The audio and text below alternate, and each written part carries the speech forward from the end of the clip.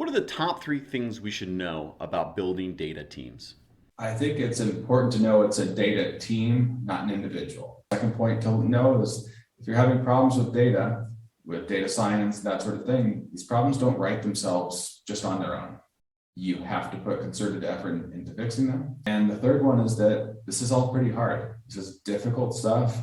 Don't expect and don't go to somebody's case study where they talk about it's all rosy. Welcome to the AI Nerd, AI with Attitude YouTube channel, where I try to make things as unnerdy as possible. Enjoy learning today about the latest trending technology. Welcome to AI Nerd, AI with Attitude, and today I'm joined by Jesse Anderson. He is the Managing Director of Big Data Institute, also an author of Data Teams. He has a podcast called Data Dream Team.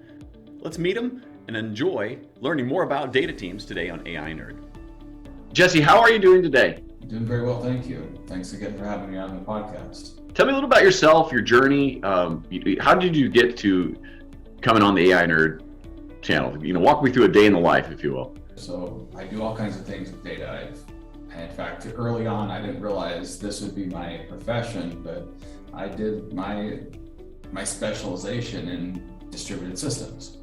That's what we called it back then. And eventually this distributed systems became big data. And then there was that whole AI thing. Everybody globbed onto that. And so we just moved to the next thing of, hey, let's see what big data can do with AI. And so a day in the life for me is working with companies around the world on making sure that their teams are successful and making sure that they're using the right technologies. You're a data nerd, you're an author, you're also an expat. So tell me, you've moved to Lisbon, Portugal. Just give me a flyby on that one a bit. Well, I was looking for places around the world to move. I'd always wanted to live in a different country. And so I looked around and saw, well, there's this place that everybody raves about. It's incredibly safe, incredible wine. Before I moved here, I didn't know what the wine tasted like. And now the Portuguese wine is just incredible. And it's not just port, there's all kinds of other wine regions. Food's amazing. So if you do make it here, there's two things that you need to do. One is there's this great pastel or bakery item called pastel de nata. And that's incredible. You have to eat that. You put a little bit of cinnamon on top and it's amazing. The thing not to do is to not expect or not to think that Spanish is the same thing as Portuguese. I was going to ask you, how's your Portuguese going? How's that coming along? I do speak Spanish, so they are similar, but you do have to actually understand, hey, there's a few differences between the two languages. Sometimes the word is the same and even pronounced the same, and sometimes the word's completely different. So you certainly can't whine about being there. Jesse, what are the top three things we should know about building data teams? I think it's important to know it's a data team, not an individual. When I wrote data teams, I expanded on it. It's called a unified model for the teams. So it's how do you unify something that's pretty difficult across several different individuals. So originally we thought, hey, it's just one individual, data scientist, let it rip and find that person. Well, it turns out you need actually three different teams. You need data scientists, data engineers, and operations people. Second point to know is if you're having problems with data science, that sort of thing, these problems don't write themselves just on their own. You have to put concerted effort into fixing them. And the third one is that this is all pretty hard. This is difficult stuff. Don't expect and don't go to somebody's case study where they talk about it's all rosy. It's actually really difficult, and it took them perhaps years, and they're glossing over some of their difficulties that they have. So definitely be careful there. What are your top three learnings from writing the book Data Teams? There's several different gut checks that you have along the way. And by gut checks, I mean, oh, you sign it and everything's rosy and you think, oh man, I can really knock this thing out. And then life happens. The second learning is that you are going to spend far more of your time writing that book on an airplane than you might think. So me as a consultant, I was going around the world working with companies.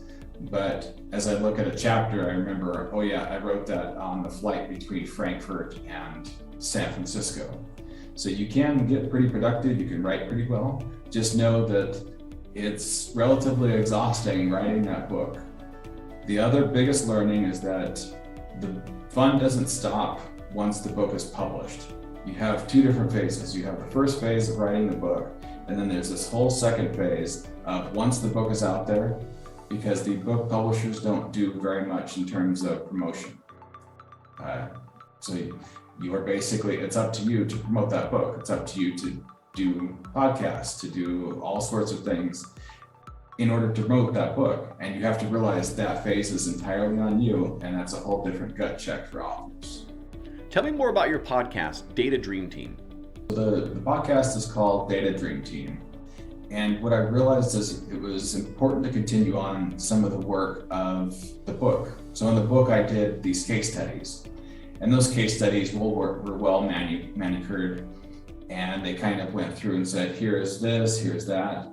But I wanted to continue that work. I still wanted people to understand, here is the difficulties people are having, what sorts of data dream team problems they're having, how did they reach that data dream team status. So there's a lot of learnings that I'm trying to share that maybe the original question of why did I write the book? I originally wrote the book because this body of work didn't exist elsewhere.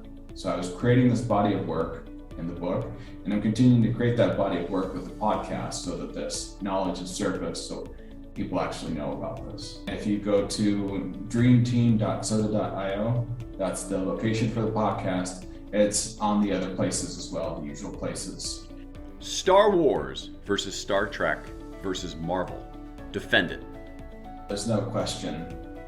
So I would add the Marvel comic book universe into this discussion as well. As soon as you start doing time travel, all bets are off in terms of any cohesion or any sort of your story making sense anymore. You can explain it away with any sort of phenomenon. But Star Trek moving around in time is or Marvel comic book too. I'm sorry, you lost me. It just, there's too much suspension of disbelief at that point. So definitely Star Wars. You probably can't see it on the camera, but I've got my Star Wars action figures over there. There's no Star Trek action figures. Okay, Star Wars, I get it. I'm on Star Wars as well. Dark side versus light side.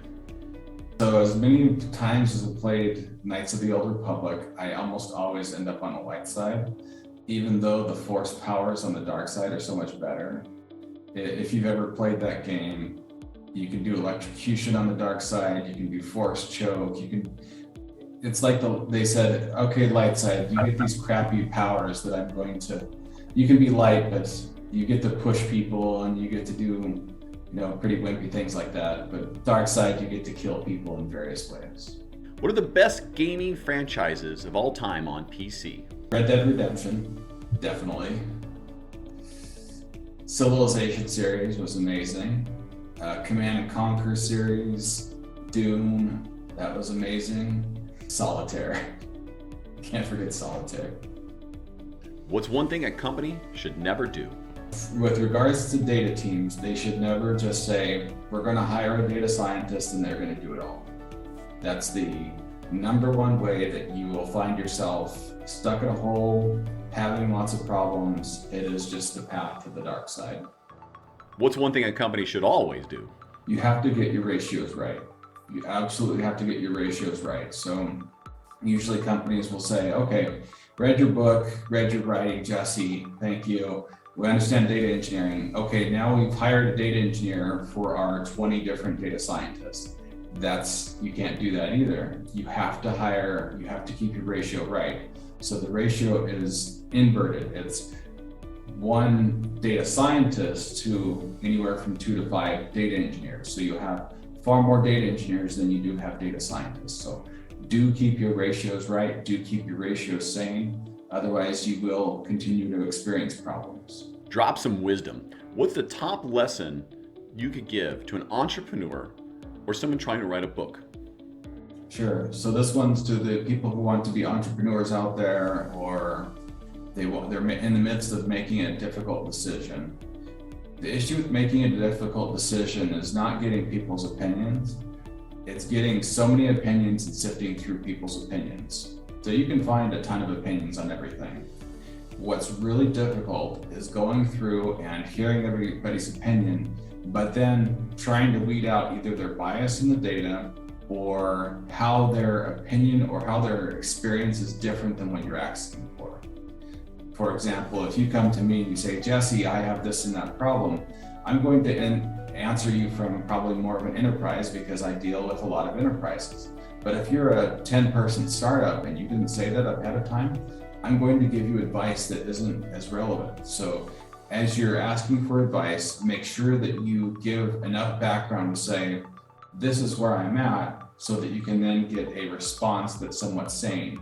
And then at least from there, you'll get, okay, I've sifted through the responses. Now I can go through and create my decision, but that decision is, making those decisions is really difficult. It is shameless plug time, Jesse. Please drop your shameless plug. How do we get a hold of you? Who should get a hold of you? And where? Go. So the biggest place, if you're doing just one thing out of this, go to datateams.io. That's where you can buy the book. There's the link to Amazon right there. There's the link to Apress right there, who published the book. There's some extras on there, some videos that I did. You can even sign up and you can get another case study I did on Criteo. So I've done quite a bit with the extras, so do avail yourself of that. The other thing is, if you want to talk to me on LinkedIn, you can connect with me on LinkedIn. Just say that you were listening to this podcast so that I am able to segregate out and keep out the people who are just there to sell me some crap. Follow me on Twitter. I'm at Jesse T. Anderson. Every so often I tweet about things, but by and large, if you've got a problem with your data teams, please do avail yourself of these things. I wrote these books. I have spent this time researching so that people quit getting stuck and quit either getting stuck and underperforming or just abject failure. So please don't do that. Perhaps the other thing to plug is my YouTube channel. On there, I describe and explain how pretty complicated distributed systems things and using Legos and playing cards. So as far as who I'm targeting, you were asking about who should it be. What was missing was stuff for managers. So Data Teams is written entirely for managers. It's not this deep technical prose. It is written specifically for managers so that you can understand this. So should you find that you need even more help than that, we do at Big Data Institute, we do mentoring. And so this mentoring comes from my time having both consulted and trained over many years and realizing I can come in and spend 2 days with your team. You're probably not going to be successful. You can come in and train for 2 days. You're still not going to be successful with big data. What you can do is you can be together for a long haul. So we generally mentor companies for 12 months. And over that period of 12 months, it's a mix of the organizational side and the technical side so that they get on the right path. So it's, how is your team set up? Oh, your team needs to be set up this way. And so that if you are experiencing those sorts of problems, if you are at a company where you have a team that's either idle or stuck or whatever, we'd love to help you. Jesse, thank you so much for joining today. I enjoyed talking with you, and thank you so much for coming on the AI Nerd, AI with Attitude YouTube channel. I hope you learned something today. Thank you for watching. Please subscribe, turn on the notifications, give it a like, drop a comment below, and follow us on our social media pages. AI Nerd, AI with Attitude.